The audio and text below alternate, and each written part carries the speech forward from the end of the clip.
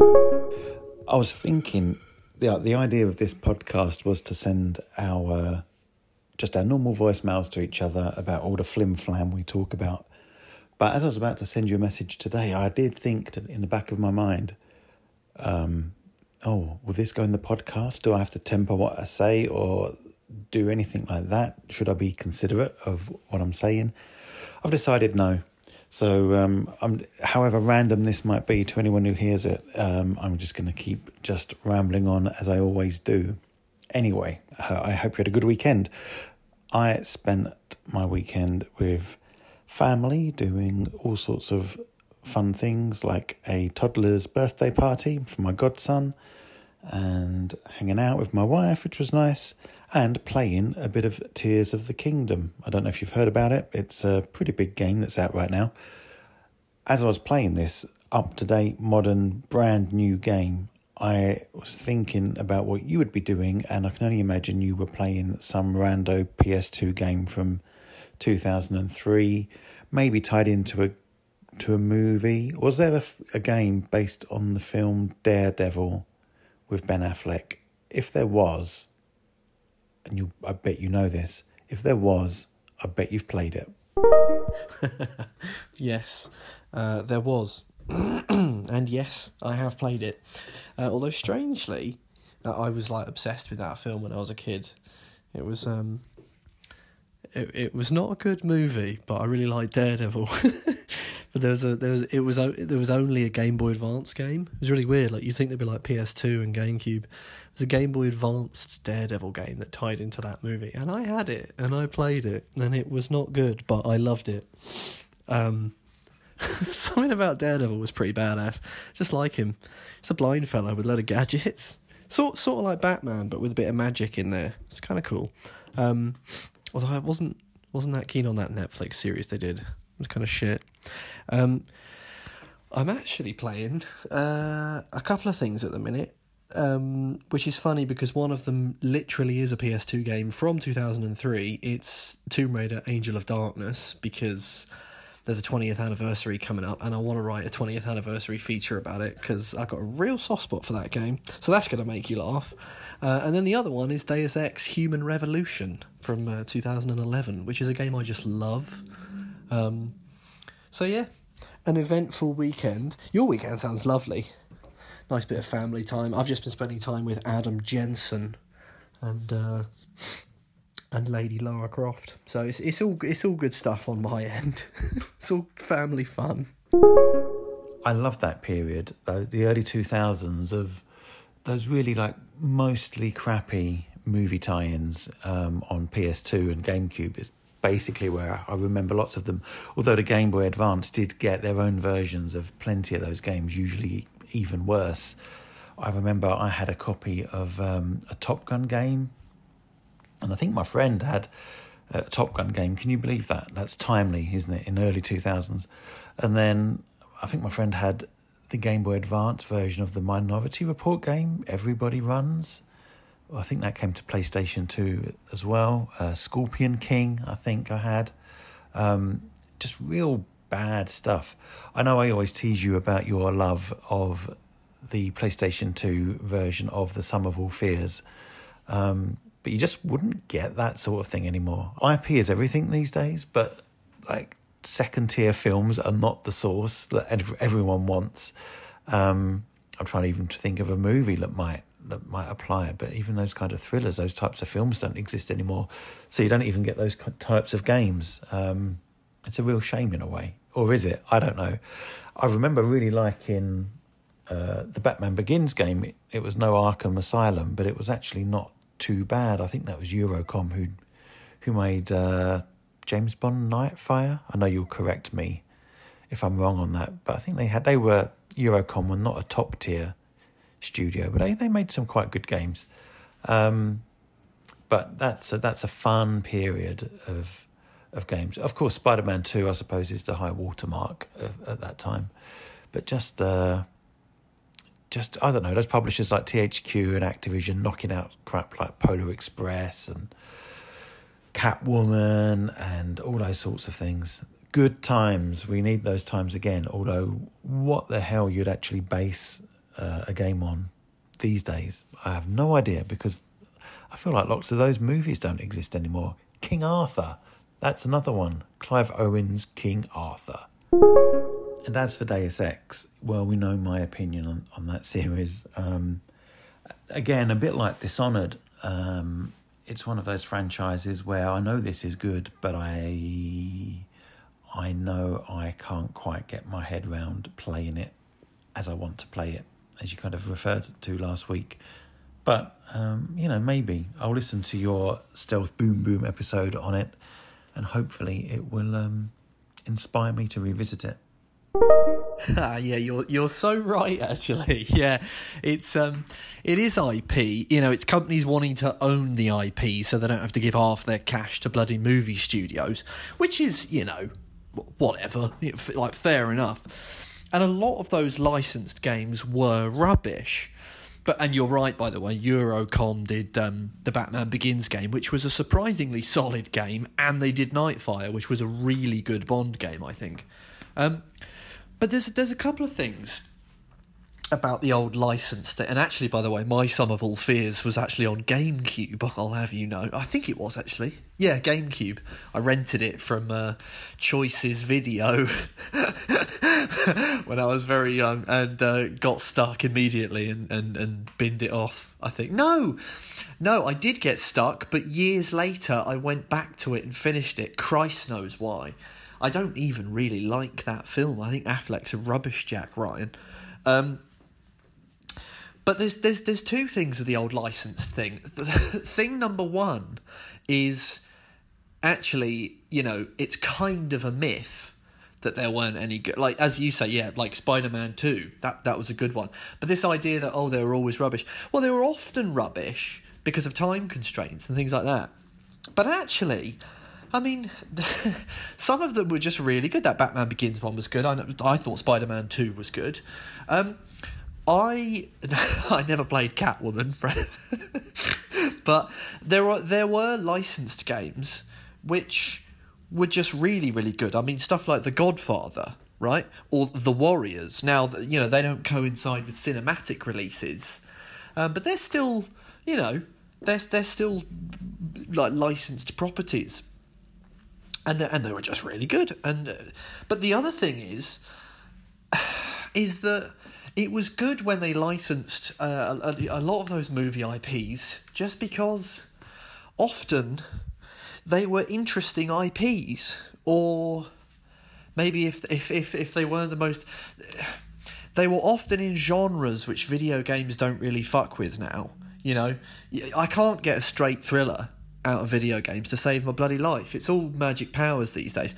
If anyone said, we're going to do a Jack Ryan game, I'd be all over it, But I think video games, the IP window's narrow. Either you bring in the orcs and goblins, or you blast off into space for the super sci-fi, or, But that's the thing.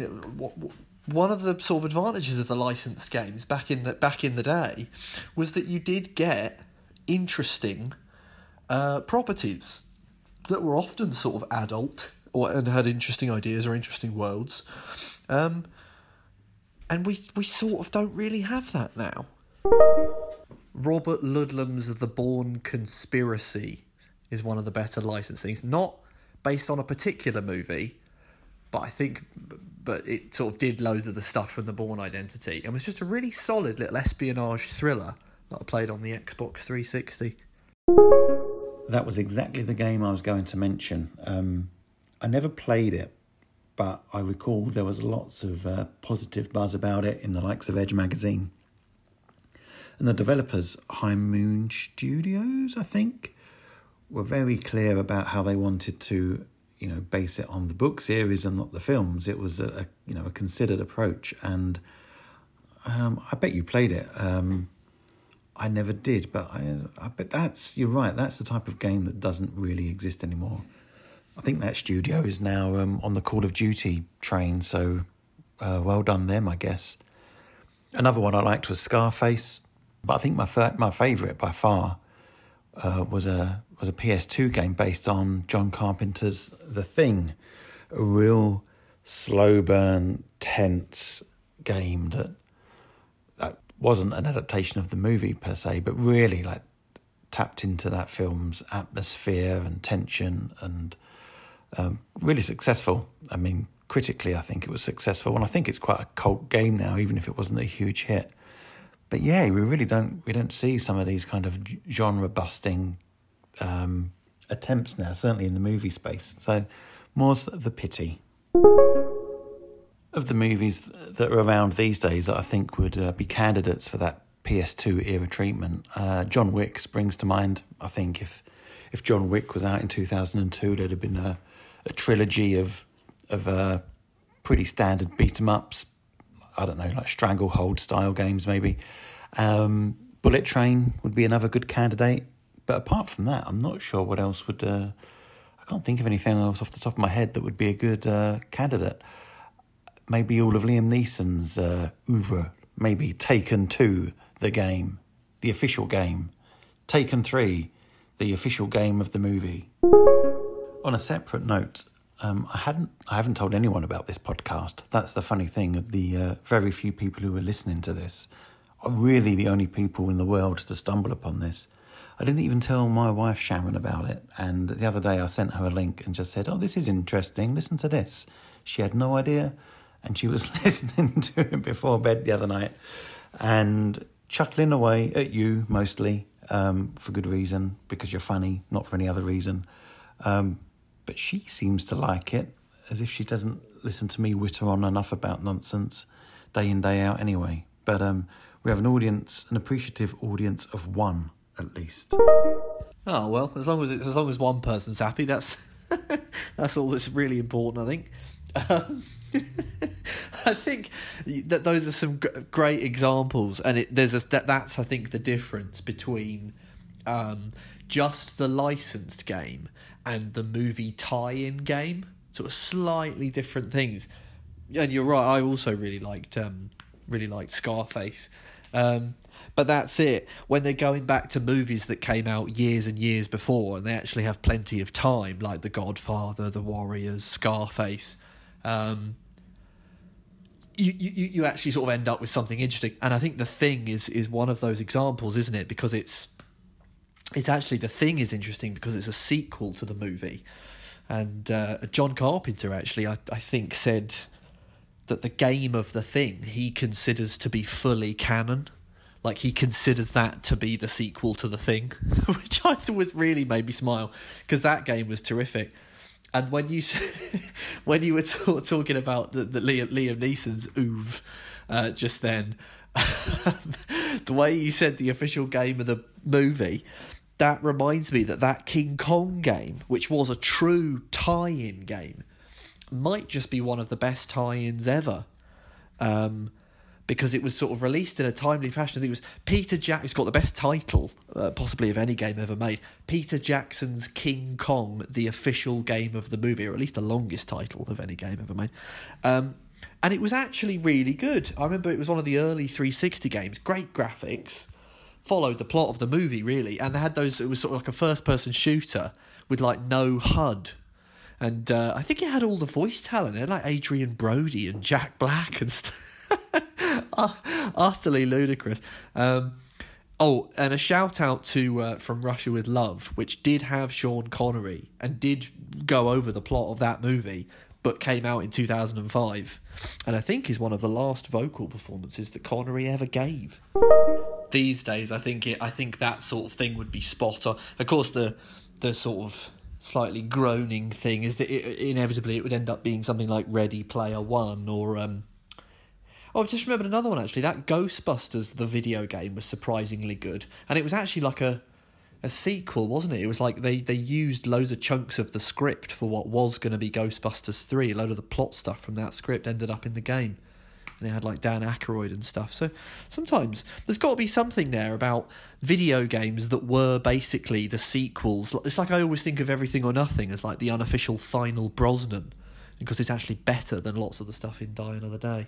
But I think maybe now, Tom Cruise would be ripe for it. Get a bloody Top Gun game going on. Get a Mission Impossible game going on. I just saw the new trailer for Dead Reckoning. That would be a prime one. Ride a motorbike off a cliff. Why not? John Wick, absolutely. Although, I really enjoyed that John Wick Hex, which from that Mike Bithell Games did. I thought that was a really, really excellent sort of weird turn-based kind of shooty tactical thing. Just done it a bit of a disservice, but I thought that was really good. Maybe these days the sort of tie-in stuff is in the indie space, and if it is, that's a good thing, because that was quite interesting, and I think they're now doing something based on Tron, I think. I really wanted to play John Wick Hex. I thought that looked really interesting, but I never got around to it. I quite like Bithell Games' games. Thomas Was Alone obviously was fun. Volume I enjoyed. And the new one, Tron Identity, is kind of interesting, because looping back to like talking about movies, there's a franchise or an IP that seems ripe for video games, but it's never really become anything of note. And this one's a visual novel, which is really an interesting choice given the source material, let's say that. I think there were 2 games called Bithell Shorts about 5 years ago. One of them was called Subsurface Circular, and the other one was called Quarantine something, maybe Circular as well. They were really short, but fun, interesting text adventures, effectively, about robots and having a chat, working your way through various decision trees and dialogue trees and so on and so forth. But quite good, and I guess actually, now I think about it, a proof of concept for what this Tron Identity seems to be. So interesting. Another thing to talk about, the elephant in the room, I guess, is Zelda. Now, I'm playing through Tears of the Kingdom. I don't think you are, so I'm very... I know your tolerance for spoilers is quite high, but I'm very, aware not to rabbit on about it. And to be honest, if you want to hear people talk about Tears of the Kingdom, you can just look anywhere at the moment. I'm sure your dad has an opinion. I'm sure my mum does. I'm sure everyone does. Suffice to say, I'm enjoying it quite a bit. But what occurred to me, or what I thought might be interesting, as you know, I am a big Zelda enthusiast, and I think you are as well to a degree. I thought it might be fun to exchange some of our favourite Zelda moments. Let me know if that sounds appealing, and if it does, you can start. How about that? How generous of me.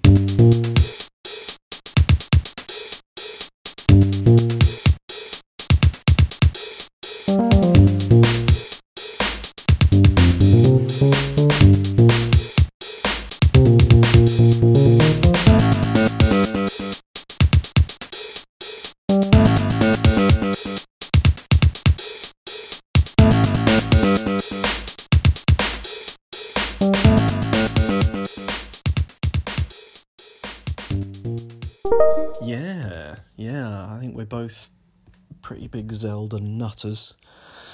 I think Zelda would have to be one of the more important series of games for me personally. I think certainly doing the job I do, I probably wouldn't be here were it not for Zelda in some shape or form. So a pretty formative series for me. I'm not playing Tears of the Kingdom at the minute. I will be playing Tears of the Kingdom at some point soon. Though I actually still have stuff to do in Breath of the Wild, but I'm trying not to let all the mad hype get to me. Though I am very much up for hearing your take if you've if you've got some initial reactions for me. But yeah, God, top Zelda moments. There are many. I don't even know where to start. I'll have a think. I'll start with an unconventional one in what is, I think, my favourite 3D Zelda game, and that would be Twilight Princess, because I think that was the Zelda that I was the perfect age for. I think you have different Zelda experiences at different times in your life, and there are just some Zelda games that just happen at the perfect age. I think I was like 14 when I played Twilight Princess, so I was old enough to be good at it, or like good enough at it, and like, you know, doing the puzzles in the way that you kind of need to, but also to sort of like appreciate the other stuff that it was doing with its mood and its atmosphere. And I thought it was really, really cool that it had gone back to like this really lovely kind of intricate art style. I mean, I loved Wind Waker as well, but something about Twilight was just perfect. I loved the moodiness of it, you know. Just sort of seemed a little bit more adult in a kind of interesting way. But the moment would actually be... There's a couple that stand out. The first is when you're just being a farmer, which is like at the beginning of the game, and you just have to like wrestle. There's like... forget what they're called, aurochs or something. I think they're like bulls, like cattle. And you're just basically being a ranch hand. And one of the great things about Twilight Princess is that it really takes its time to sort of embed you in the world and get you sort of used to, you know, what it's trying to do. And I just remember going around doing things on this farm and just thinking to myself, wow, like this adventure is going to be amazing, but I'm also totally fine with the adventure not starting for a little while. And like just soaking up the atmosphere of it. It's amazing stuff. Sometimes that game gets criticised for how slow it goes, but it's one of my favourite things about it. And the other moment also from that game would be it's a few hours in. It's when you first go to Eldin Bridge, and by that point you've got the clothing, you've got the tunic, you've got the horse, you've got the sword, and he has like a showdown on Eldin Bridge with a few little goblin fellas, bokoblins I should say, and he sort of battles with these guys and saves a couple of the little village children. And he does the thing where the horse kind of bucks up into the air and he sort of holds his sword up. And I remember thinking, oh man, he's arrived, you know, like now I'm the fucking dude. Now I'm going to go and rip shit up. That was a real magic moment because you really sort of felt like you'd earned it at that point. A lot to be said for that slow burn intro, I think. One thing I'd say about Tears of the Kingdom is don't rush to it. If you're still playing Breath of the Wild and you've got some of the story to finish, or the Champion's Ballad DLC to do, which is absolutely fantastic, I just say take your time and work through that. Tears of the Kingdom is shaping up to be, I think, maybe better, but it's definitely an evolution. It's definitely a continuation. So just take your time and build up to it. I don't think that you'll miss out. And the game is so big, well, they both are. They're both so big and sprawling. Like spoilers and things, I don't think kind of count. It's their playgrounds as much as anything else. So I think being part of the conversation, it's a conversation that's going to go on for ages. So and I'm sure that isn't a factor for you. So take your time and enjoy it. Tears of the Kingdom is pretty good. I also completely endorse your comments on Twilight Princess. I love that game. I think it's got such a effect in melancholic atmosphere. I love all of the story points with Midna and the kids. I feel like it's got a real sense of, like, I think it might be the best Hyrule for feeling lived in. The people that live there, you feel their struggle, I think, in a way that you don't in some of the other games. And I think it's Ocarina of Time writ large, but that's just a really good thing in my opinion. And some of the best dungeons, some of the most fantastic dungeons. I love the final Sky Temple and the Water Temple in that game. A very, very good game. I think the first moment I'll pick is from The Legend of Zelda Ocarina of Time. And in some respects, it's a kind of... the reason I like it, it's kind of embarrassing. It's the fight between Phantom, Ganon and Link. And what struck me about it at the time, it boggled my mind in a way that seems kind of quaint and naive now. But what boggled my mind was that you had a 3D space with a 2D element in it, a painting on the wall of the chamber, or paintings, and Phantom Ganon would ride through the painting a 2D element and then emerge into this 3D space for the fight. And at the time, that really like struck me and like warped my sense of how games could be like created. It seems silly now, as I say, but at the time it was so effective. I mean, it still is effective.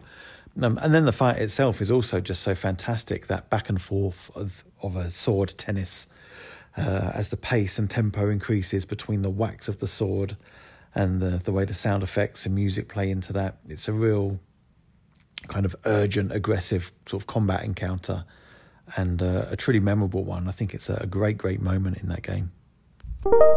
Oh yeah, that fight was magic stuff. Yeah, really good. I agree about the Hyrule of Twilight.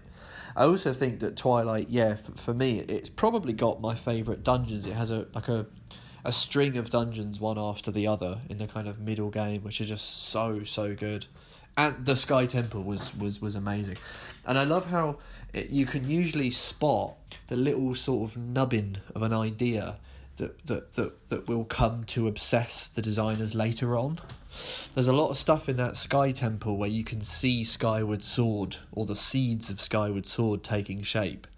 In much the same way that in Skyward Sword, you can see some of the seeds of Breath of the Wild. And I think now, having not played Tears of the Kingdom, but simply having seen it, a lot of the ideas of Tears of the Kingdom even. In fact, it almost seems as though Aonuma was seems as if he spent the last couple of games revisiting things that fascinated him about Skyward Sword, sort of returning to that work and developing on some of its ideas. And I know, Skyward Sword was a pretty controversial Zelda when it comes to a lot of fans, and it sort of feels sometimes as though he's sort of trying to demonstrate, no, look, these ideas were brilliant, let me expand on them. Tears of the Kingdom finally gives you the promise of like, this is what it was supposed to be like at the beginning of Skyward Sword. If I had the technology, it was supposed to be more than just 2 or 3 lumps of rock. It's supposed to be like dozens of them, a big sky city sort of thing. And like I can trace that back to that Sky Temple in Twilight. You've also just reminded me of one of the strange little things, and I know this sounds a little bit bonkers, but I think it's valid as a sort of Zelda nutter. One of the things that I've not heard anyone, I don't think, say about Breath of the Wild, because I've been playing Breath of the Wild this week when I found time, and still loving it. But one of the things I don't like about Breath of the Wild is some of its aesthetics. I think that I may be alone in this. I'm not too much of a fan, generally, of when Zelda, The Legend of Zelda, gets techie. It's a weird personal taste thing. When it starts to get robot-y and very machiney, it's not where I like my Zelda. I'm much more a fan of that kind of organic pastoral fantasy that you get, earlier on in Breath of the Wild. So things like the Guardians and all that sort of stuff. It's not the flavour of Zelda I love. The aesthetic of the world in Breath of the Wild isn't, even down to the designs of the things like the Gorons and the Zora. They're not my favourite looking that there's been in a Zelda game for me. Just to go slightly further on that, one of the things, because I've got all the DLC for Breath of the Wild as well, and again, this is a fairly small thing in the grand scheme of things, but it's like Link on a motorbike? No, absolutely not. That's weird. Get it out of here. And of course, people can say, well, just don't use a motorbike. And I don't, and that's fine. But it's that sort of thing. About as techie as I like my Zelda is sort of Spirit Tracks Phantom Hourglass. I can just about do with sort of steam-powered Industrial Revolution era mechanical gizmos. But when they start to get robot-y and, actually Zelda's got basically a tablet or a, Wii U controller or whatever, they've got like smartphones now. It's just a little bit not the flavour I love. A small complaint, perhaps a slightly strange complaint, but it's what always leaps out at me with Breath of the Wild, and I suppose possibly Tears of the Kingdom as well. Apologies for the multi-day delay in getting back to you. I took a wedding anniversary trip this weekend to a nice hotel on Lake Ontario with a rather marvellous view some of the time, but some of the time it was rather like looking out into the clouds of Tears of the Kingdom because it was so foggy. But I had a very nice, relaxing weekend, but that does mean I failed to get back to you, and I also failed to talk any more about Zelda. So before I witter on about another Zelda moment, referring to your slight concerns about the intrusion of modern technology, or modern-ish technology, I guess, I've never really had a problem with it. I do remember in Twilight Princess finding like the angular kind of design of the Twilight Realm and the way that would, like, those portals would appear in the sky, feeling quite at odds with what was traditional Zelda at the time, kind of almost electronic-y looking and very geometric shapes and things, and I found that quite, I guess it was deliberately so, but quite like abrasive. It kind of it did feel like another dimension, kind of like infiltrating the world of Hyrule. I didn't like it at first, but now I do quite like it. In terms of like Breath of the Wild and Tears of the Kingdom, I'm quite a fan because I like how it's not steampunk. It's almost like stone punk. All of these gadgets and gizmos and elements are really like kind of feel like a combination of like electronics but also masonry. It's a very odd and an odd combination, and I'm quite a fan of it. I'm with you on the bike, however. I really do think, but though, by the time you get that bike, you have played all of Breath of the Wild, all of the DLC, and I really think it's just a gift from the developers to say, you know what, you've probably put a few hundred hours into this game, have at it. This is silly. It doesn't make sense. It's one of the Wild. I went to a GDC talk, and the development team mentioned, some early concepts included like a biker version of Zelda when they were really trying to think outside of the box, and it's just an articulation of that, and I think it's really just a gift to the most ardent of fans to reward them for their adventures and just give them, keys to the kingdom in a way, and just let people go wild with Hyrule and mop up what they haven't done so far. So I kind of can forgive it on that front.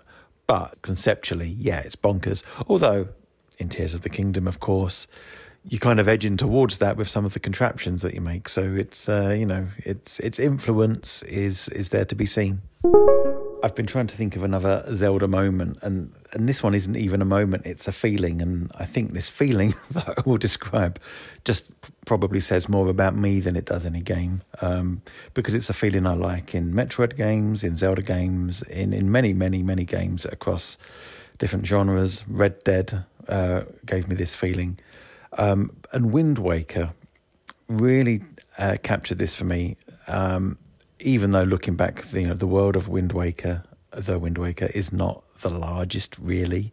It's quite sparse in a way, and that's what I liked about it. And I always loved that feeling of jumping out of your boat and wading up to a new location, a new island, kind of coming ashore, and there being a sense of discovery there, a sense of no one has maybe been here before. What will be there? I hesitate to say it's that sense of loneliness, because I think Metroid has this too. And I don't think loneliness is the term, but it's a sense of kind of untouched discovery, of finding places that are unseen or have been unseen for a long time. And I really love that kind of feeling of isolation and discovery that comes through. And Wind Waker is interesting in the way that it does it with the aesthetics, which is just so like joyful and so cartoony, and yet when you climb onto a rock or onto a beach somewhere in some far-flung corner of the map, you still feel at the ends of the world. And I really think that's a lovely feeling. Breath of the Wild manages this too, so does Tears of the Kingdom, but those worlds are so populated, that every corner has something, and where Wind Waker is just slightly scaled back in that regard.